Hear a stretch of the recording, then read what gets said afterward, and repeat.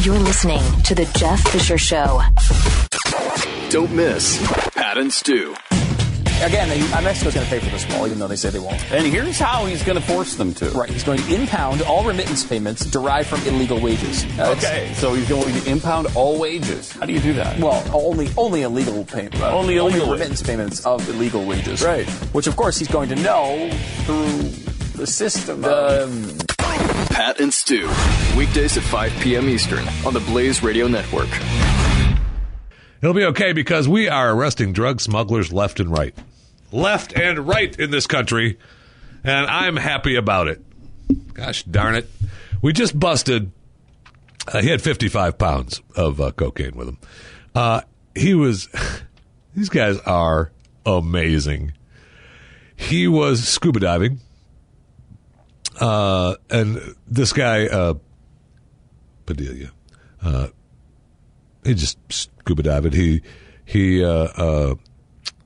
They found a breathing tank and a rebreather. Now, the rebreather prevents bubbles from coming up to the surface. So they're already, they're fooling you there. And several vacuum-sealed gift wrap packages. Now, he was just bringing in 55 pounds at a time. The tunnel, 150 feet long. It began at a house in Mexicali, Mexico, and then ended up under the water of a canal. All right, so they built this tunnel underwater with a trolley system. So they put the drugs on this trolley system, and the scuba diver would just pull it along the tunnel underwater till they got into the States. Amazing. And they just they happened to bust the guy with the wetsuit on, and then got to thinking, hey, I wonder how come he's got a wetsuit on. That might be they might have sounded a little bit different, but in my head, that's what they sounded like. Hey, I wonder why he's got a wetsuit on. I bet you he's doing something underwater. We should probably check. And they did. Then, a couple weeks ago, we find that the Coast Guard is busting submarines, semi-submersible submarines, with huge amounts of cocaine. Huge amounts. They busted the last one with 12,000 pounds. Not 55 pounds. 12,000 pounds. Okay, so while they're busting this guy with his little air tanks, swimming 150 yards, pulling a trolley with 55 pounds of cocaine, they've got the semi-submersible submarines with 12,000 pounds of cocaine on it. Okay? Now, they're catching this one. Now, apparently, in the last 2 or 3 years, they've seized over 119,000 pounds of cocaine. Think of that. 119,000 pounds of cocaine. Wow. Okay? And that's in the last 10 months of this year. Now, so this year they're starting, they are cracking down. That's because they have guys like Admiral Paul Zukhanov. He said the cultivation, tracking, and distribution of narcotics fuels violence and instability throughout the Western Hemisphere, leaving a path of destruction directly in the doorstep of the U.S. We must combine to make progress in our efforts to combat transitional organized crime networks to ensure the safety and security in our hemisphere. You guys like that in charge? You're busting these guys left and right. And that's exactly what he's doing. Unbelievable. And if you see this, you look at the tanks and the suit that this Padilla was using, you'd think that he'd have better equipment. He's got the rebreather and he's got the breathers, but they look pretty rough, like they've been used a little bit. It's like, this is what you get. If you drown, we'll find somebody else. Just go do it. He said he jumped the fence and he was supposed to be helping people come into the U.S. and they said, your job is going to be, you're going to go ahead and swim underwater and bring drugs into the country. That's your job. So, I guess those guys you don't say no to, guessing they say, we've got a job for you. You know what? I'd rather do something else. Would you? How about die? No, I'm good. I could swim underwater in a tunnel for a while, no problem. But the semi-submersible subs they're actually kind of cool. And they got to be tough to detect. I mean, if we're catching, think of that. If we've stopped 119,000 pounds coming into this country this year, what's gotten through? I know. I know. It's unbelievable, the amount of drugs coming into this country. It makes you kind of want to agree with Coast Guard Commandant Admiral Paul Zukanoff. The cultivation, trafficking, and distribution of narcotics fuels violence and instability throughout the Western Hemisphere, leaving a path of destruction directly to the doorstep of the U.S. I mean, yeah. Yes, it does. Yes, it does. So, yesterday, I'm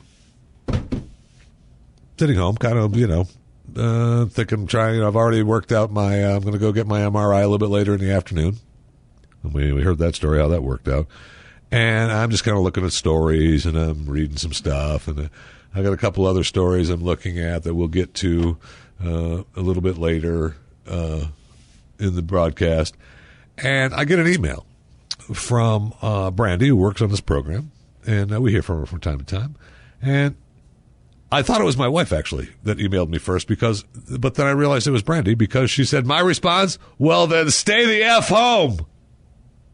That's my email. Okay. Now, this is she's responding to a story that says New Jersey is the least like state in America. The least like state in America. And she doesn't like that. She gets mad about that. Now, my wife, it would be Philadelphia and or Pennsylvania as the state goes. But, she's a Philly girl. So Brandy is a little New Jersey girl. And she's mad that New Jersey is the least like state in the union. She's mad. And she's grown up in New Jersey, and she's got a dog named Jersey, and she's gone to concerts in New Jersey, and she's lived there, and she loves it. And if you don't like it, you can just stay the F home. Go somewhere else, okay? There's plenty of places to go to. And I must say, while I didn't spend a lot of time in New Jersey, because I lived in Pennsylvania when I lived in the Northeast, but we lived kind of like in the corner of Pennsylvania there, where New Jersey is right there. And then I went into New Jersey every day, the capital, the swinging town of Trenton, New Jersey, every day, and hopped the train and rode in New Jersey all the way into New York, and then back from New York all the way through New Jersey, back to Trenton, and then drove back into Pennsylvania to live. And a couple things, let me say. I can understand why people don't like it, because you hear a lot of weird things about New Jersey. And in fact, come to think of it, I have lived in New Jersey, because I lived for like 3 months in Weehawken, the great city of Weehawken. Well, how can I forget my time in Weehawken, New Jersey? What am I doing? I lived right there at the beginning of the Lincoln Tunnel. Looked across into Manhattan every day, my front porch right there, into the city. It was actually a really cool place. I lived on Park Avenue, New Jersey. And it was beautiful. I loved it. 3-story Weehawken house there on the hill, looking into the city right there at the beginning of the tunnel. Hopped the bus stop was the last bus stop in New Jersey before the tunnel. First stop on the other side of the tunnel was Manhattan bus stop, which was right there, so I only had to ride it through the tunnel.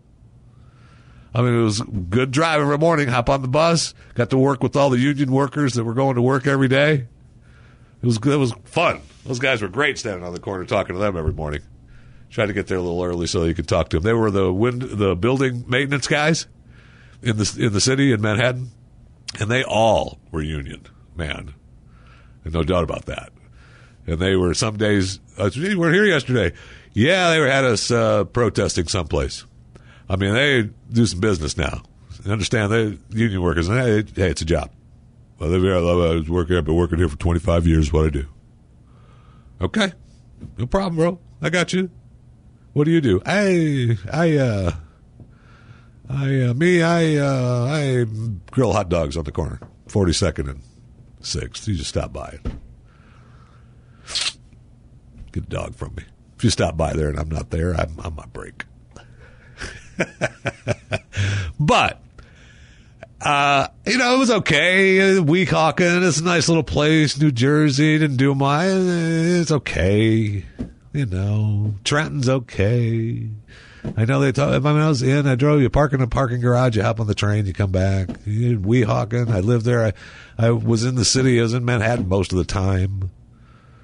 I went shopping at a tremendous Walmart in Weehawken, New Jersey. As you just go there and shop. You go to a little mall and shop in Weehawken, New Jersey. I will say that in Weehawken, New Jersey, there are a number of people from other countries that I would say are not native New Jerseyans. So it may make people think that New Jersey isn't that great of a place. That's all I'm saying. It's possible. It is also possible that all those houses, when you're in Manhattan or you're in New Jersey and you look up Weehawken, New Jersey, and you see the houses on the hill there, those actually are gorgeous, and I wouldn't mind actually having one. But they're 3 stories, and they go into the rock. And in fact, the one apartment that I lived in, the bed was built into the rock. I mean, the wall was still the rock of the mountain. That's how they built the house. Now we'll just leave the rock there from the mountain. That's a fine wall. Don't worry about it. So. And you live there, but this house that I lived in was kind of run down getting there, and I talked to the owner, and he's a great guy. I love the guy. He was really a nice man. And he was like, yeah, I'm just holding out. All those houses, he goes, yeah, they're all getting bought up. They're all getting bought up this is what this man told me, personally. Yeah, the Russian mafia has taken over Weehawken. So when you see all those houses getting remodeled and looking all pretty, you think to yourself, Russian mob. Because he was like, I'm waiting, and if they make me an offer, I got to say yes. I might say no once, but you're not going to say no to them more than once. They might come back a second time. And I'm just holding out, trying to get the best I can. So that just may be a couple of possible examples that people would say, man, do you like New Jersey? No, you know what? No. This is The Jeff Fisher Show on the Blaze Radio Network.